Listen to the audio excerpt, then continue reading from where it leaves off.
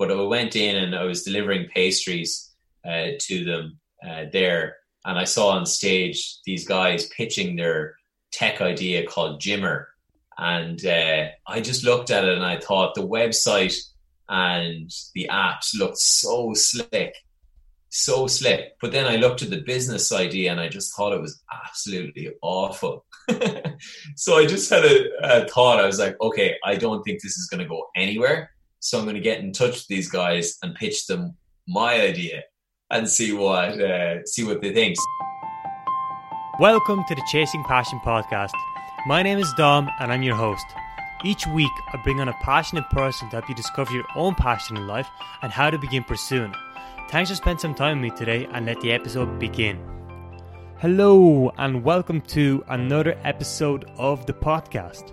In this podcast, I interview people from many different backgrounds who are following their passion and make a living from it.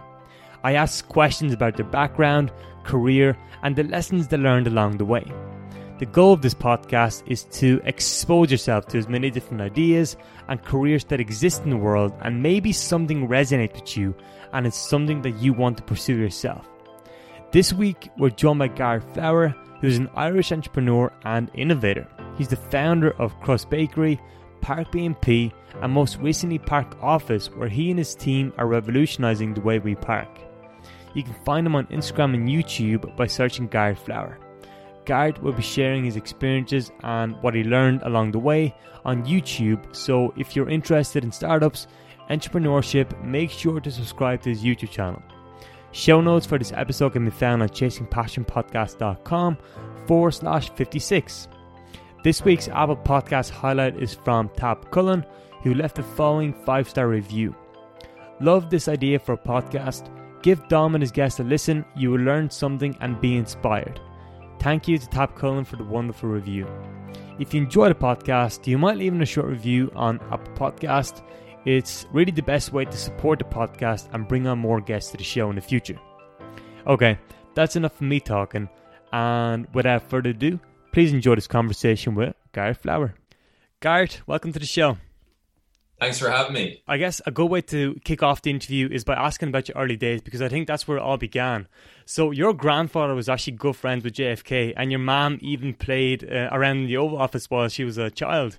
So you've come from a very interesting and entrepreneurial background. So I'm curious to know, what kind of lessons did you learn from your parents or just earlier on in your childhood days?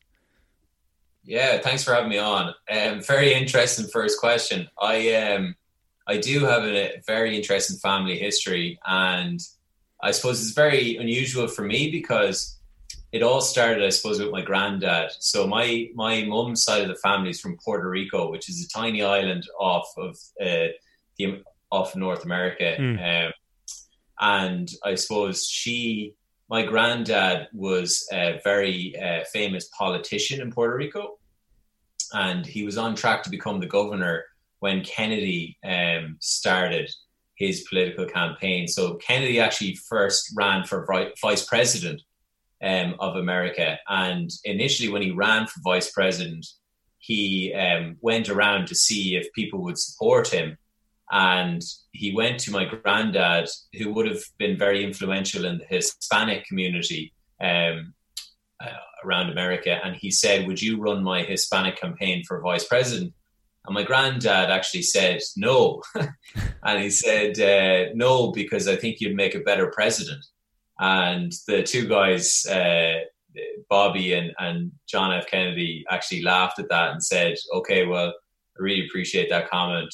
Would you support us anyway? And he said, no, I really believe it. And after that, he didn't actually win the election. And therefore, he eventually went on to become president. And when he was going to run for president, he asked my granddad again, would you run my Hispanic campaign? And he did, and they became great friends. And Kennedy actually came to Puerto Rico a number of times, and the guys hung out. And it was actually, it's an amazing, there's a couple of amazing pictures with himself, Kennedy, and Ted Sorensen, who wrote the speech. It's not what America can do for you, it's what you can do for. It's not what you can do for your country. It's not what your country can do for you. It's what you can do for your country. And Yeah, just an amazing time. And obviously he won the presidency, and he moved to Washington and became appointed High Deputy Commissioner of the America Islands. Like there's like a lot of them, and he was, yeah, it was really interesting. So I suppose I could talk the whole podcast about his life. He he was hired by the CIA after Kennedy was shot and Bobby was shot, and it was like he became, he was on track to become governor, and there was a whole host of stories. But essentially, I had this amazing upbringing where I listened to all of these amazing stories about my granddad and about how my mum and I would sit on the couch and watch E! True Hollywood Story and actually see videos of them running around, and it was so surreal. And like growing up in Longford in the centre of Ireland, surrounded by cows and sheep, you never, it almost is like a dream. It's almost like a story telling. And I suppose the fact that I was able to compound that with meeting my relatives and meet my granny who'd come over, and we'd go over to Puerto Rico the odd time, and just being able to see all these great pictures of Gorbachev was in my granny's house, and they set up the World Economic Forum in Puerto Rico, and all these great leaders. Like, I could name a ton of names of just famous people, like, and stories like keep coming out. And like my granny and granddad were at that Marilyn Monroe "Happy Birthday, Mr. President" dinner, the famous one, and wow, all of these great stories really inspire you as a young kid to aspire to greatness. And the fact that I never met my granddad, he actually becomes sort of like a heroic figure in my head of, okay, I have to aspire to something great now. It's in the genes, if you will, and you have to go for it, go big or go home. And he was that larger than life character, and I can see how he impacted people all across Puerto Rico and in America. People still write about him in their books, and that's really inspirational. So I think that's definitely one part of it. Also, I have an amazing mum. My mum was Miss Puerto Rico, and my granddad taught her some great lessons. Like, he stopped the parade when she was sitting on the top of a float as Miss Puerto Rico, and told her to get down and walk with everyone else, like everyone else, and stuff like that, and not to be all high and mighty and stuff like that. And she's an amazing woman. She was nominated as best woman in Longford when we were growing up. I never knew there was an award for that, but she set up a football club purely because they told her that soccer isn't in the Midlands and to go to Dublin. So she set up a club, which is still going today, Ballymahan Football Club, with 300 plus members. And during that time, my dad set up a passion fruit juice business. So I remember growing up, sitting on pallets of fruit juice and playing football at my mum's football club. So I grew up in a very unusual dynamic, very inspirational, and very in line with, if you believe you can do it, you can. So yeah, that's where I started. And really, I've always had that. Like, I think growing up, though, the necessity of cash, we would have grown up quite comfortable until about 10 or 11. And then my parents split up, and actually we weren't comfortable at all. It was very uncomfortable, and I didn't really realize it because I went to boarding school and there was grants and stuff like that. But essentially I realized I wasn't getting any pocket money and everyone else was. And I used to think that was unfair. So I started selling noodles in secondary school to make cash, and things like that just kept happening, So I think it's a mixture of belief and also resourcefulness.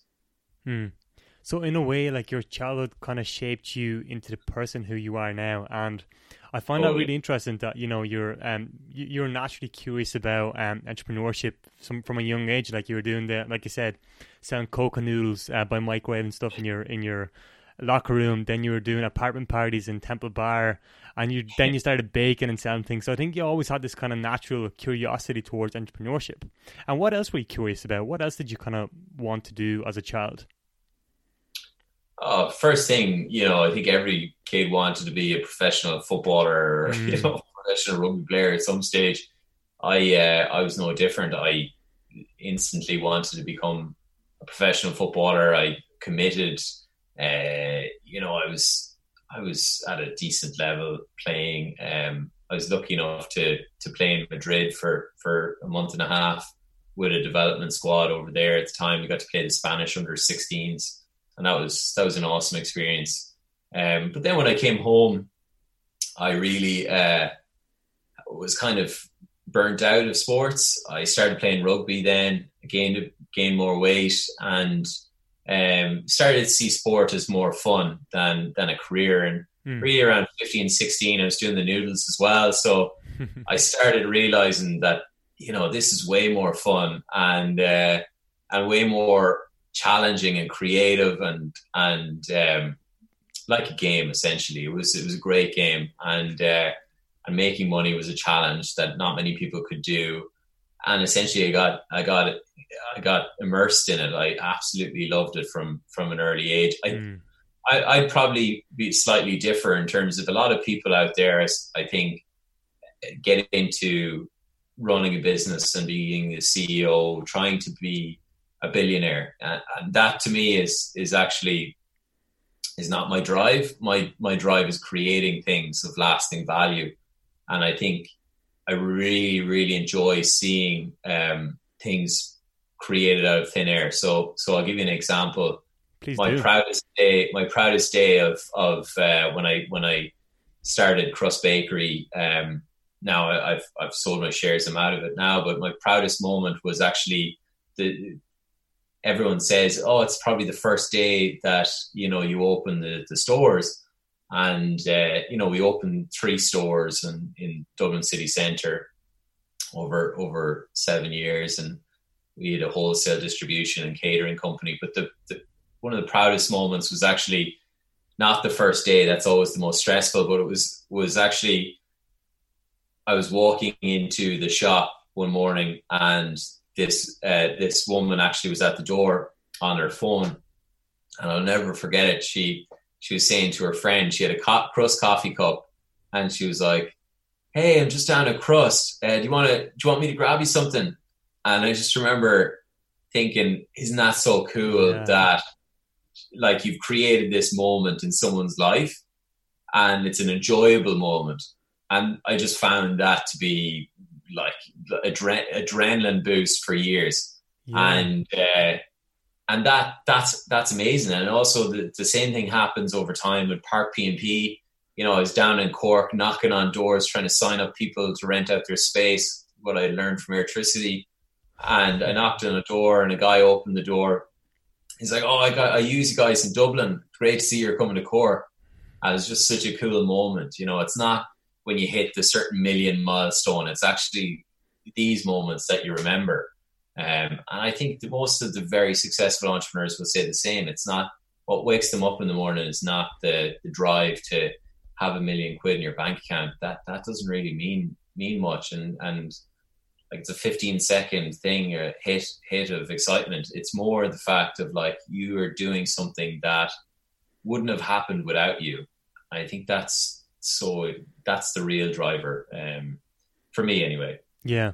No, when you were saying that, I literally got goosebumps because I feel the same way. Just like creating something from scratch, and hearing other people's comments about it. I'm like the woman here who was on the phone saying, "Oh, I'm picking up a coffee. Do you want some?" I think that's really, really cool. And I think I was reading the book Shoe Dog by Phil Knight, and one of the passages that I remember from that book is he wanted to point at something and say, "I built that." So that's kind of like you as well, and like you said, like a lot of people do that. So I think that's really, really cool.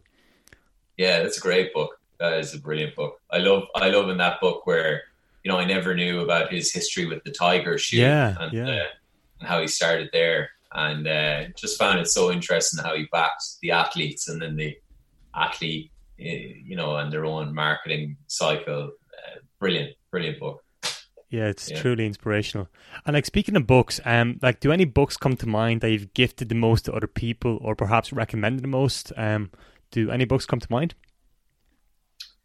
Yeah, actually, the 5 a.m. Club is an absolute brilliant book. Is that by Robin, is it? Robin Sharma. Now I'm going to get Sharma, yeah.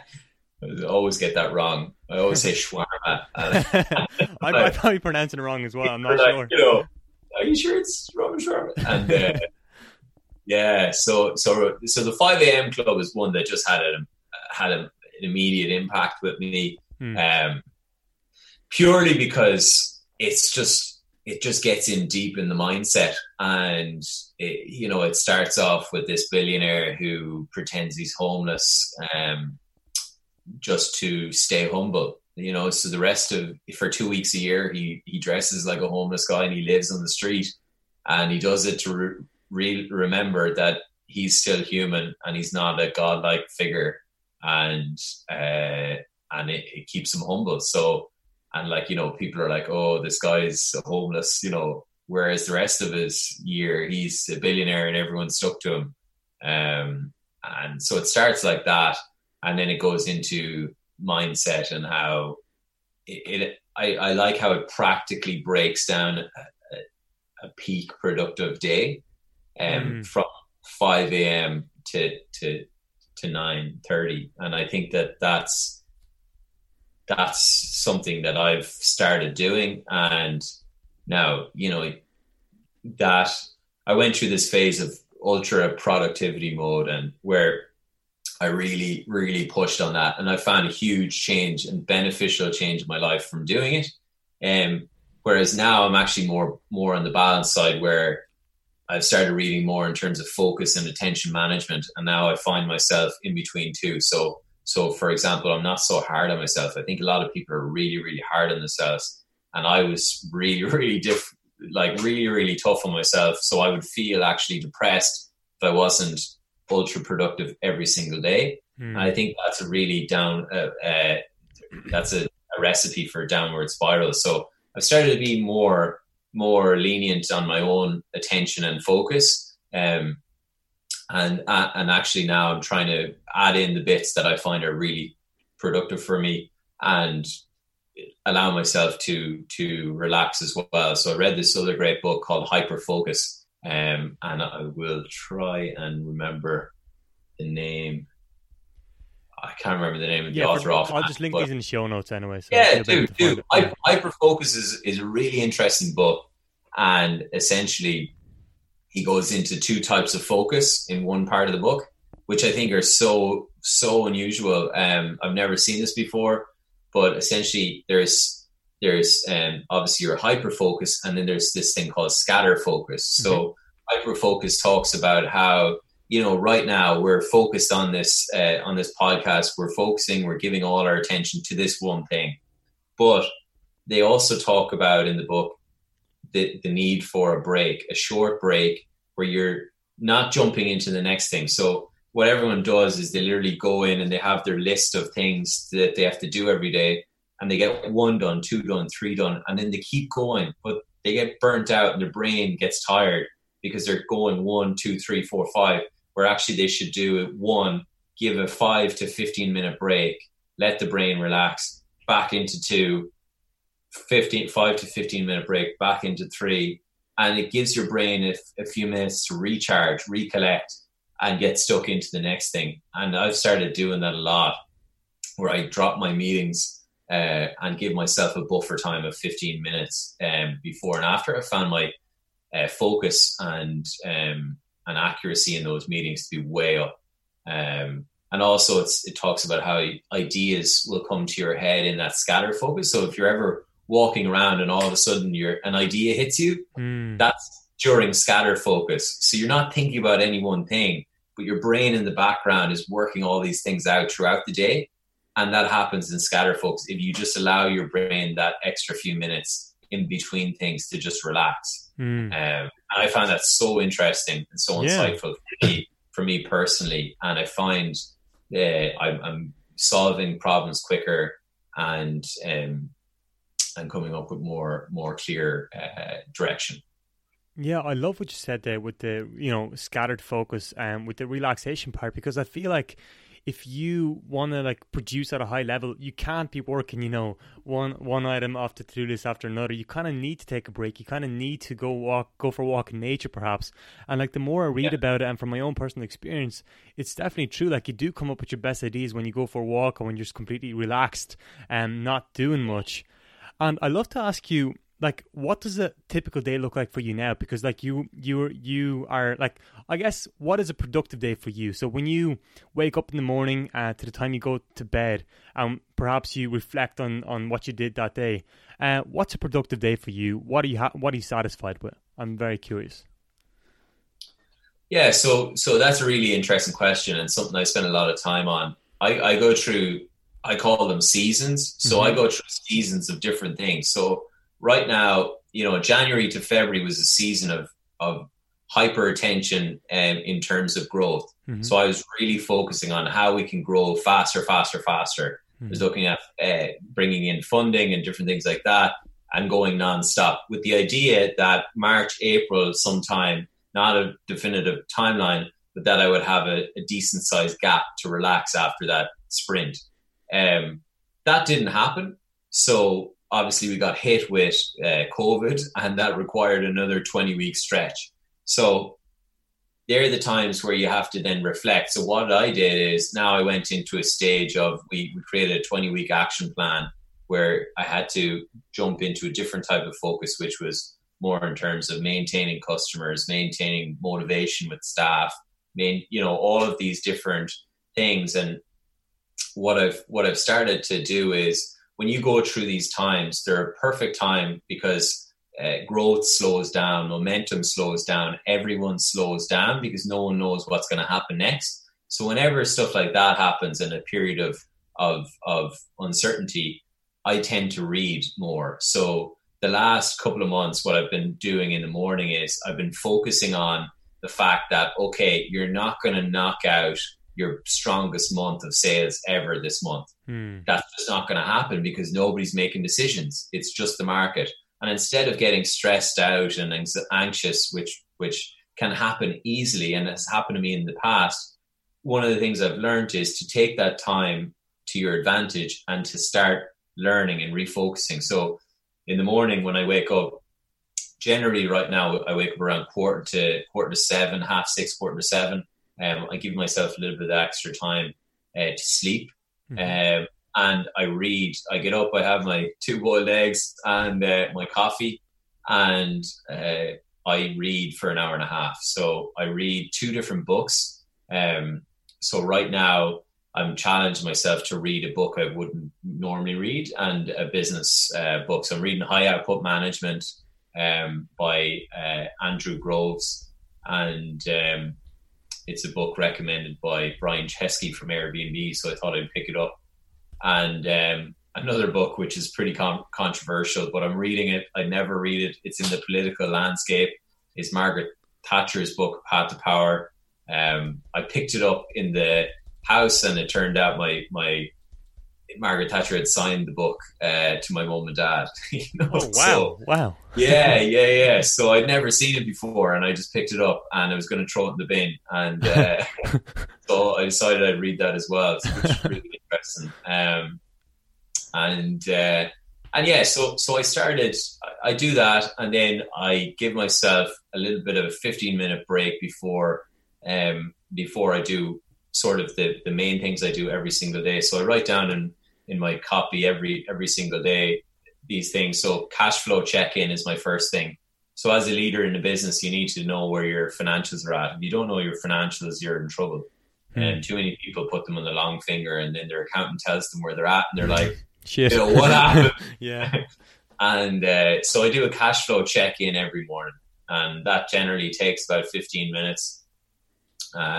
Then the next thing I do is I'll plan the day. So I'll essentially look at my top things to do and then rank them. So that takes between 15 and 30 minutes every day is where I rank what I'm going to do in that day and what is needed, based on priority of what will bring the most value to the company today. And essentially that's one of the most important things. And then I'll generally knock out number one and number two and my most important things to do at the start of the day. And then I'll have a leadership call around 11 o'clock. And then I'll look at my emails for the first time, actually around then. Like sometimes I scan through it. Sometimes I'm a bit bold. I'll scan through my emails. But generally, I like to keep my emails to certain times of the day.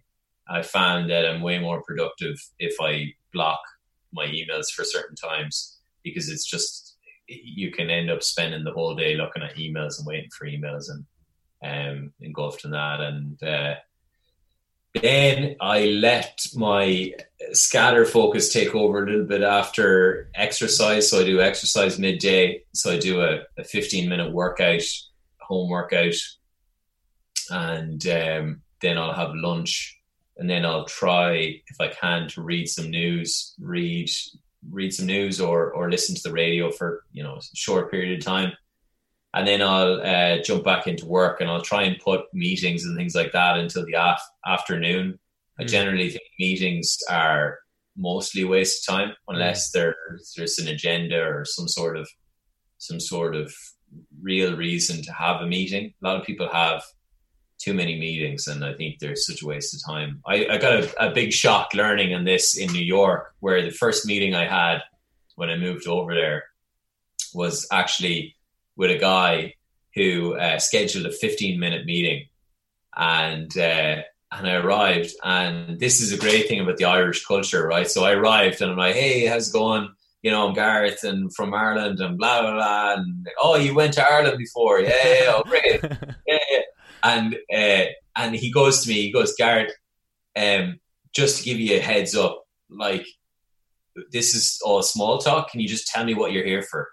I was like, okay, get straight to the point. And he said, just a tip on culture is like, I've seen this before, is over here, there's a culture of you get straight into the meeting, you get straight to the point. And if there's added value on both sides, then you might have chit chat at the end of the conversation. Whereas in Ireland, like, we spend 15, 30 minutes chatting away about life and how great, or some sort of politics or whatever to create a relationship before the meeting. But over there, it's like, actually, I don't have time.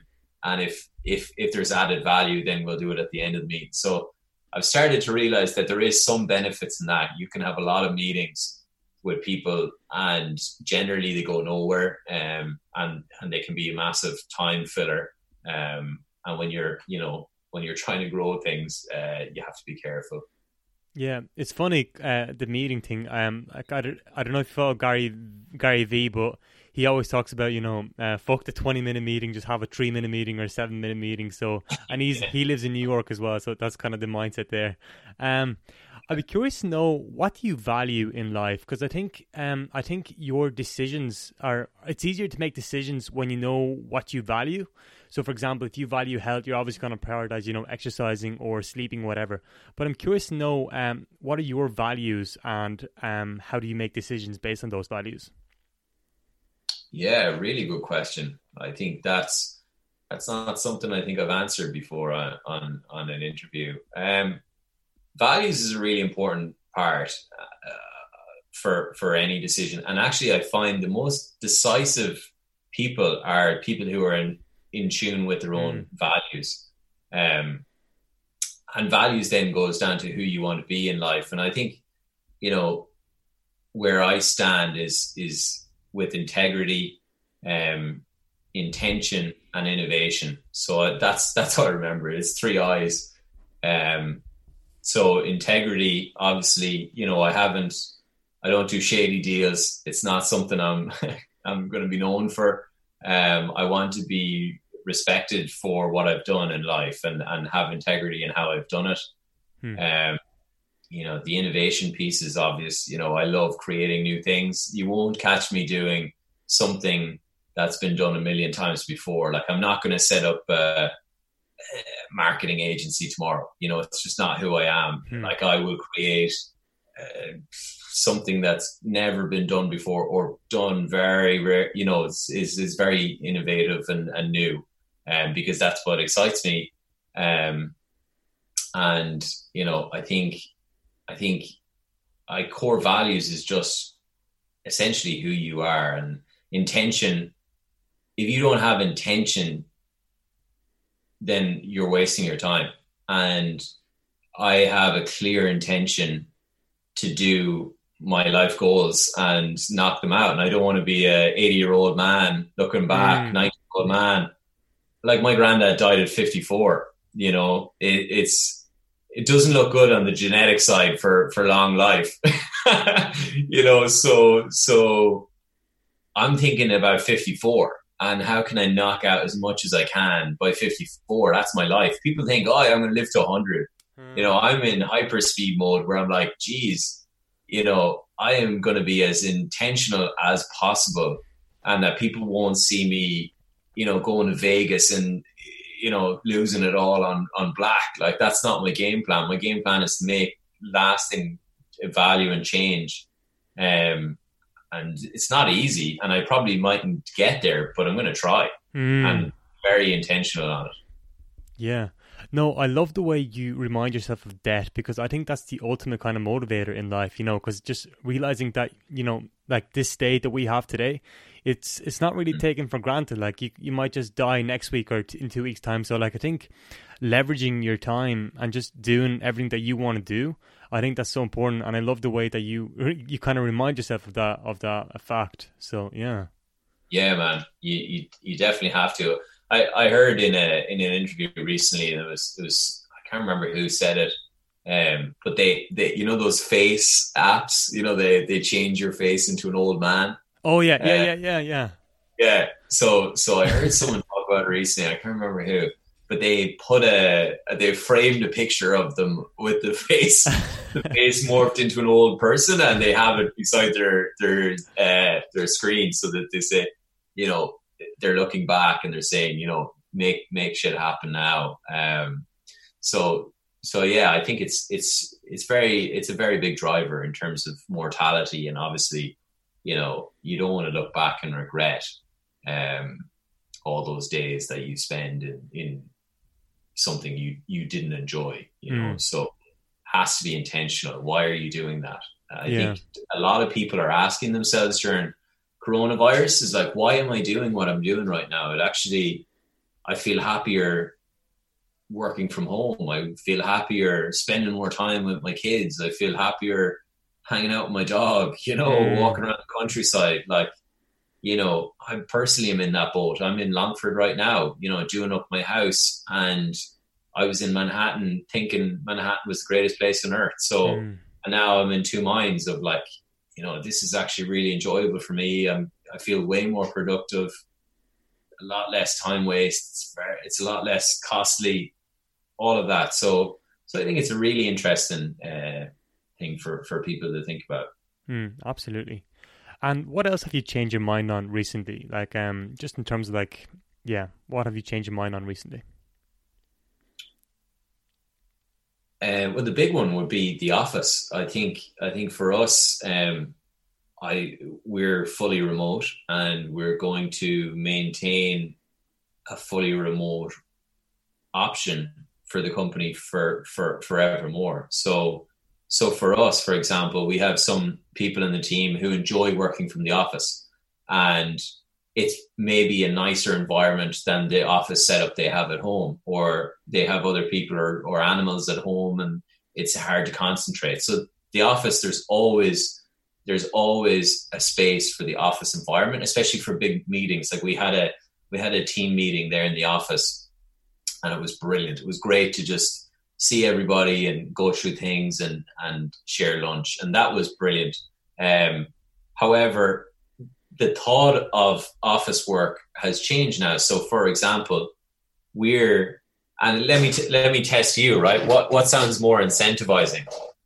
So I said to the team, we're going to go remote, And instead of scaling up the office and having everybody in the office every single day as we grow to a 30, 40, 50 person team, instead of that, we're going to keep the office at the same size so we can have meetings there for the core teams and meetups. And the extra that we had budgeted for the office we'll put towards going on a group trip once a quarter. So we hit our targets, we don't hit our targets. We hit our targets, we go to a nicer group trip. Let's say to Portugal. We go to Portugal as a team, might cost $2 or $3 grand. You know how much offices cost, per month? So it might cost us that, 2, 3, 5, 10 grand. We'll apportion the same cost as we had budgeted for increasing office space to travel. And that's our generation. We want experiences now, which the team chose, work from home the majority of the time, team meetings in the office when needed, or, move back to the office and work from the office, commute every day, Yeah, it's an interesting one. What would I choose? I like the aspect of, having people around, because like sometimes when you're in your office by yourself, it kind of gets a bit lonely. Well, if you're just there by yourself, but like obviously if you have family or friends around, but like I think the office environment is nice because you get to see people, I guess. Yeah. But yeah, the holiday sounds amazing. That's class. I've never heard that done before, so that's cool. Yeah. It's a really cool way. But I think like you're right. Like I think some people have more of an urge to be around people more, and we will have designated office. We have an office, so we're using it for that, and some of the team are there. But we have people on our team who are driving an hour and a half every day to the office. Yeah. And like they're realizing now how they've wasted years of their lives driving to work every day when they could be at home, planting the back garden or whatever in that time. True. So I think it's going to be an interesting dynamic over the next couple of years. And when you talk about self-driving cars and how that's going to change the mix in the future as well in offices, and when you have, it's going to be an amazing future, no doubt. Yeah, the whole world is just changing because of this coronavirus. So maybe there's a lot of lessons behind this. So yeah, it's definitely interesting to see what's going to happen in the next few years. And I'd love to ask you this. So when you got your car at some stage and you were driving around and you couldn't find a place to park, and so you started knocking on doors saying, "Oh, can I park in your driveway?" And they're like, "Sure." And that's how this idea for Park PMP came to be. And 2 months later, you had 300 people sign up. But I'm very curious, how did you develop the MVP with your co-founder in 30 days? Like, what did that process look like for you? Because you were working in Crust before that. Correct me if I'm wrong. But I'm curious to know, how did you develop the MVP in just 30 days and getting 30 or 300 people to sign up 2 months later? Yeah, so Park PMP, when we started it, so the idea, it all starts with the idea. So the idea happened actually when I was driving. It was actually the first day I had the car. I bought the car, and the first day I had the car was on a Friday, and in 2015. And I was with my girlfriend, now fiance, and it was actually the driveways were all so empty. And when I drove in, knocked on the door, the woman came out and she was like, "Yeah, no problem." And her driveway was massive. It was in Ranelagh. And it was so hard to find a space. It was like 20 minutes. And I just found this whole quick chat and thing so easy. And I remember thinking, God, if people could just rent out their driveway. And now I was one of the first 100 listers on Airbnb in the country. Wow. And I was a very heavy user of Airbnb. And so this idea came totally naturally to me. I was like, okay, well, it doesn't make sense that you can rent out your house and not your driveway. So I thought the idea was solid. Then I went and researched the idea and found that there's certain companies in America, there was only two at the time, that were growing really fast, both startups, ParkWiz and Spot Hero, and they were growing really fast. And I thought, brilliant, there's nothing I can see in Europe, so I'm going to take this space. And at the time, I've always been interested in technology, and with Crust, I have a history of, we were the first bakery in the world to accept Bitcoin, and we're in the Irish Times for that. And we were we linked all of the the ovens and the till, everything to the mobile phone, so we could manage it all through the phone. And like, I was always excited about technology and the scale of it. So how I started was essentially I was looking for a CTO. So I had read a lot and researched a lot about technology, and found that if you're not the product guy, you need the product guy. You can't do anything without the product guy. So I was looking for product people, and I had a few people in, and they were trying to charge me like $250K to build a product and all this sort of nonsense. And actually, what I found was very beneficial was I was delivering pastries to the Bank of Ireland, who are a client for Crust Bakery, and a great helper and supporter of Crust Bakery. But I went in and I was delivering pastries to them there, and I saw on stage these guys pitching their tech idea called Jimmer. And I just looked at it and I thought the website and the apps looked so slick. But then I looked at the business idea and I just thought it was absolutely awful. So I just had a thought. I was like, okay, I don't think this is going to go anywhere. So I'm going to get in touch with these guys and pitch them my idea and see what they think. So it just turned out that, I invited Dan Paul, who became my co-founder and CTO, and his tech team, Diego, Caio, and Jackson, to the coffee shop one evening. And, coffee and donuts are very enticing. So I was able to, get them set up in the bakery. Like, we had a big coffee shop in Georgia Street. I mean, Georgia Street was hopping, and I was able to show the guys, this is what I had done before, and here's the plan for Park P&P. And Park P&P is a massive idea. Airbnb for parking. Parking is an enormous market, 100 billion globally. And I had my research done. So I presented to the guys and asked them, did they want to be partners? And they said yes. And I said, okay, well, look, here's the deal. We got to go big or go home. And, it's rare. All of our competitors have raised money and they're growing really fast. So that's something we have to do. We can't grow this organically. Like my last business, Crust, was an organic business. We grew it with no investors, etc. It was like very little money, cash flow, growth, etc. So, and it grew into a good sized business, employing 45 people, but it took years.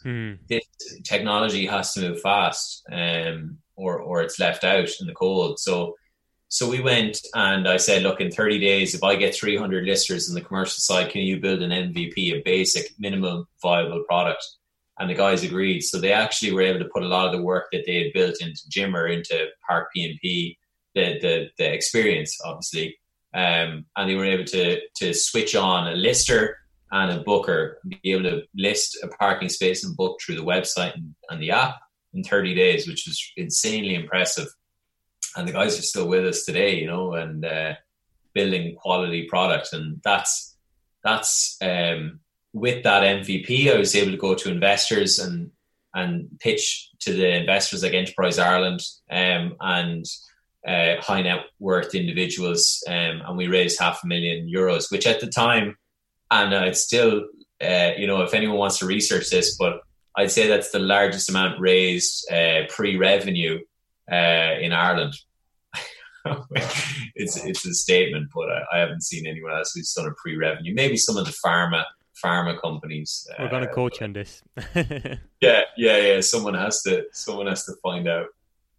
But yeah, we raised that, and then we were off to the races. We built a team, we built out the product, and built out the sales team, started knocking on doors all across the country. Then we signed up hotels, car park operators. We worked with all the biggest car park operators in the country, and we manage 25,000 parking spaces now across Ireland, Belgium, and the Netherlands. So business grew really quickly.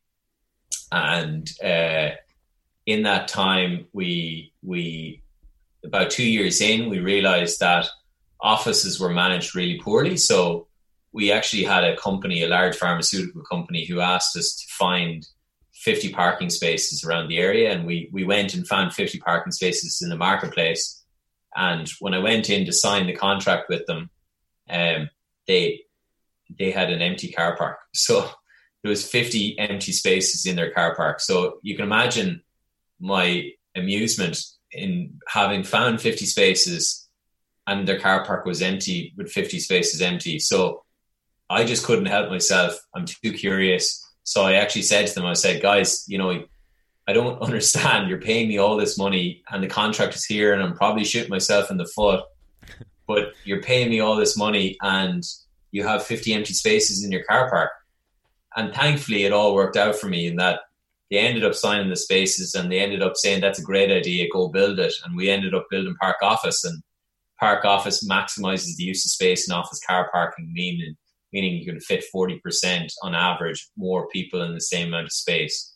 And now with COVID, a lot of rotation is happening with people who maybe didn't have space before, scared of public transport, now needing a space, and the rotation of staff throughout the world. So we've become very, very busy over the last couple of weeks with new clients, new demos, and with this whole new world phenomena. So it's been incredible, and Park Office is now our core focus as a business for growth.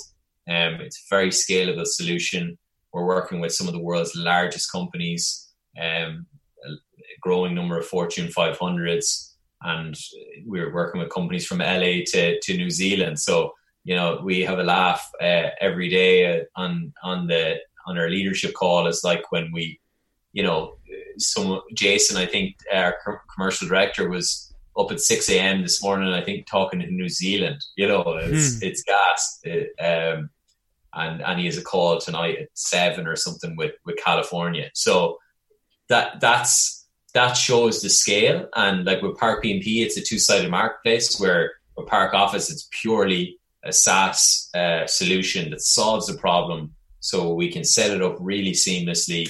If you have any parking problems in your company, we can set up within a week and roll out. And we have the testimonials there from the largest companies in the world now showing the benefit that we've brought. So really, really exciting future. And I can't wait to see where the next 20 years gets us. Yeah, me too. No, it's super exciting. And I'm curious to know, because to me, this sounds amazing. Like everything you're doing now, it's really, really remarkable. But I'm curious to know, I think entrepreneurship is becoming cool. Like people want to become entrepreneurs. Like it's become like the thing to do. And maybe people should become entrepreneurs because there's a lot of freedom in that, but there's also a lot of challenges.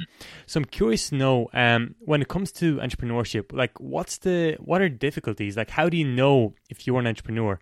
Like what kind of characteristics should you have before, pursuing this path? I'm just curious to get your perspective on that. Yeah, look, there's a massive amount of difficulty with setting up a business. It's extremely hard, and you have to want to do what you're doing to succeed. And a lot of people call it passion. You have to have passion for what you do. Like I don't have passion about parking spaces. It's not. I'm not passionate about parking, but I'm passionate about innovation and change. The fact that we can make parking easier, make the journey of every single parker with us more seamless, so that they write a 10-star review and say, God, I used to waste so much time parking. Like I had one of the CEOs of a very big technology company in America say to me, you know how much of a pain it was when I'd arrive 10 minutes late to our board meeting, and I'm paid X amount of dollars a year, and it saves me that hassle from now on.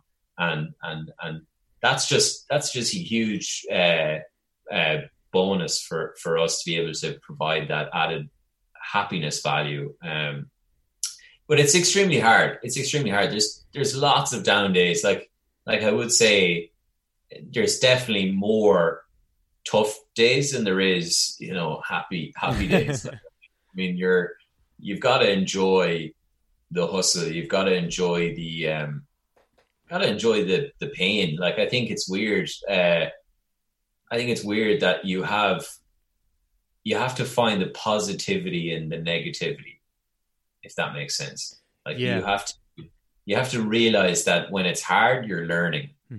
And, you have to beat yourself up at times when you make the same mistake twice, and it's going to happen. Mm-hmm. When you make the same mistake twice and you don't learn, that should bug you. And then the improvements, however slight, should impress you. You have to be happy with getting better. And that's whenever you lose a deal, you have to overanalyze. Why did you lose that deal? What was it that made you lose that deal? And then improve. And improve and improve and improve. And then things just happen when you keep improving. They just naturally happen. And as long as you keep that mindset of slow incremental growth, the hard days get easier and your endurance gets easier. So you got to realize as well, as a founder and a CEO, your days are never going to be easy. And you're actually paid the big bucks, or you're given more shares, and you have more control because it's a hard job. That's your job. You've picked that life, and if you want an easy life, I think that's just not going to happen. You're getting glimpses online of the good times of the yachts and the fancy cars and stuff like that. 99% of the time, I guarantee if you went and randomly visited these successful business people, they're not farting around in their Ferrari. They're in the office, they're knocking out another day, and they're happy out doing it. So that's my thing. I think you need to enjoy the journey, and it's something that's very, very difficult to do. I understand, people can be under a huge amount of stress with debt. I mean, with my last business, Crust, we grew so fast. I was 25 and I was managing 45 people. No one teaches you that stuff. It's you're growing so fast, and you initially make so many mistakes. You think, okay, well, I'm going to be their friend. I'm going to be every employee's friend and best friend, and do everything, say yes to everything because I'm the best boss in the world. And then you realize that, when you give free food to everybody because Google did it, and you're a startup and everybody is now taking 2 kilos of beef home with them every night for their dog, and it costs you 20 quid a pop. That's just not okay.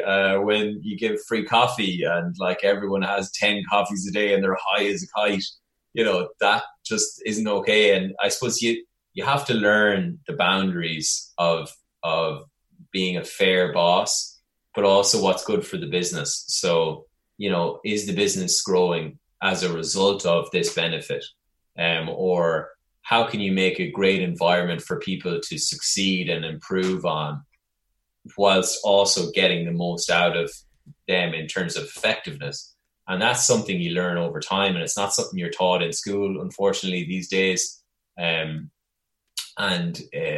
It's not something you can be prepared for, unfortunately. Now, thankfully, there's more podcasts like this, and one of the things I love about this is, hopefully 1 or 2 ideas from this will help someone else's journey. And that's why I do it, because when I started out, and it sounds like I'm ancient, but when I started out, there was no colleges doing entrepreneur programs or innovation programs. I tried to set up an entrepreneurs innovation hub in Dublin Business School.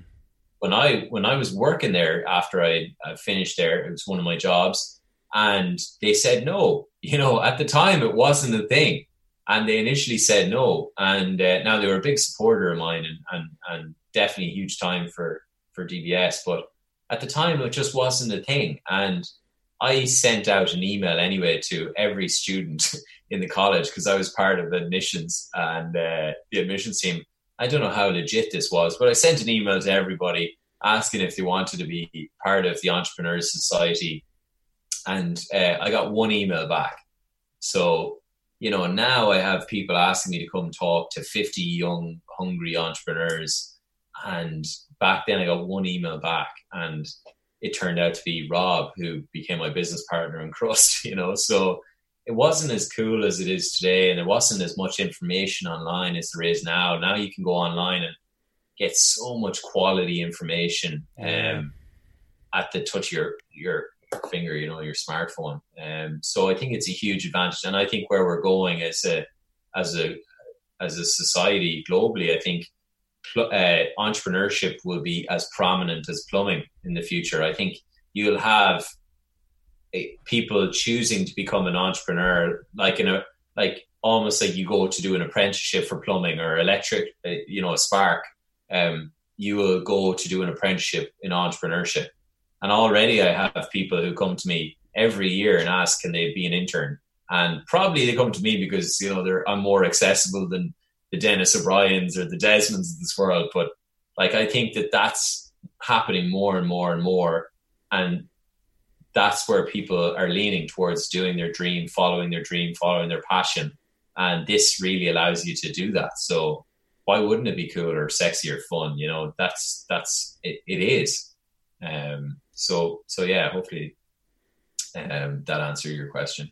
Yeah, I love that perspective. Well, Garrett, I could talk about these things for literally forever, but we are short on time. So I'm just going to ask you some rapid fire questions and then we can close up the podcast.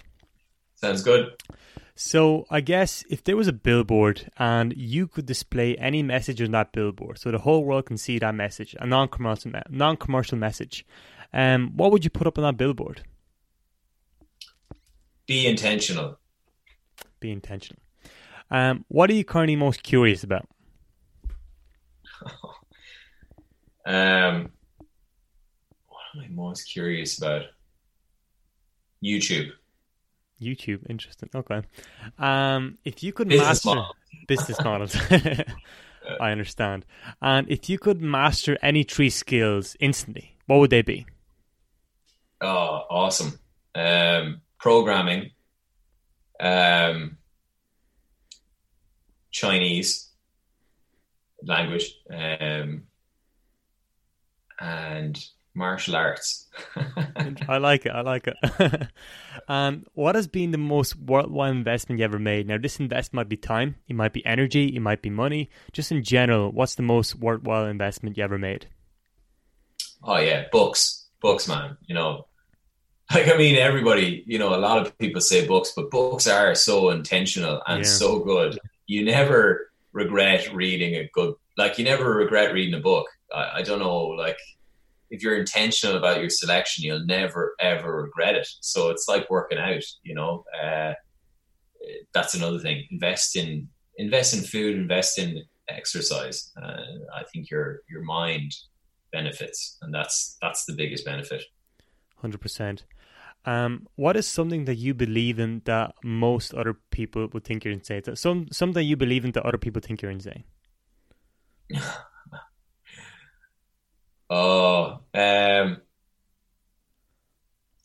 I get hung up that you can't do 2 things at once, and I read 3 books on Thomas Edison, who invented so many different things and created over 1,100 patents. And I don't understand this narrow-minded focus of doing just one thing for your whole life when one of the most famous inventors has done it. And with the age of technology, I believe you can do many, many things over a shorter space of time. And trying to figure out the business model of today, of how Thomas Edison did it in today's scope, sounds mad, but it's something I think about a lot. And the final question for you is, what is your definition of chasing passion? My definition of chasing passion: a life with no regrets. Love it. Well, Garrett, it was an absolute pleasure talking to you. But just before we finish up, where can people find you if they want to reach out to you, if they want to see what you're up to? Where's a good place to go? Yeah, so check me out on Instagram. It's Gareth Flower, Garret, Flower, like the plant. I'm actually launching a new YouTube channel, funnily enough. Very interesting business model, and I absolutely love it. So I'm going to launch that, Gareth Flower, on YouTube over the next couple of weeks. So keep an eye out. I'm learning animation at the moment and all that good stuff in the evenings. Wow.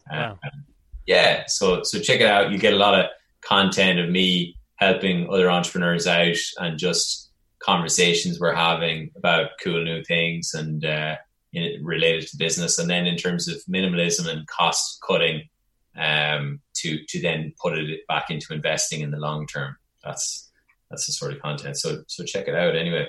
Yeah, I'll link all these in show notes. It'll just Chasing Passion Podcast /episodes, and you'll find it right there.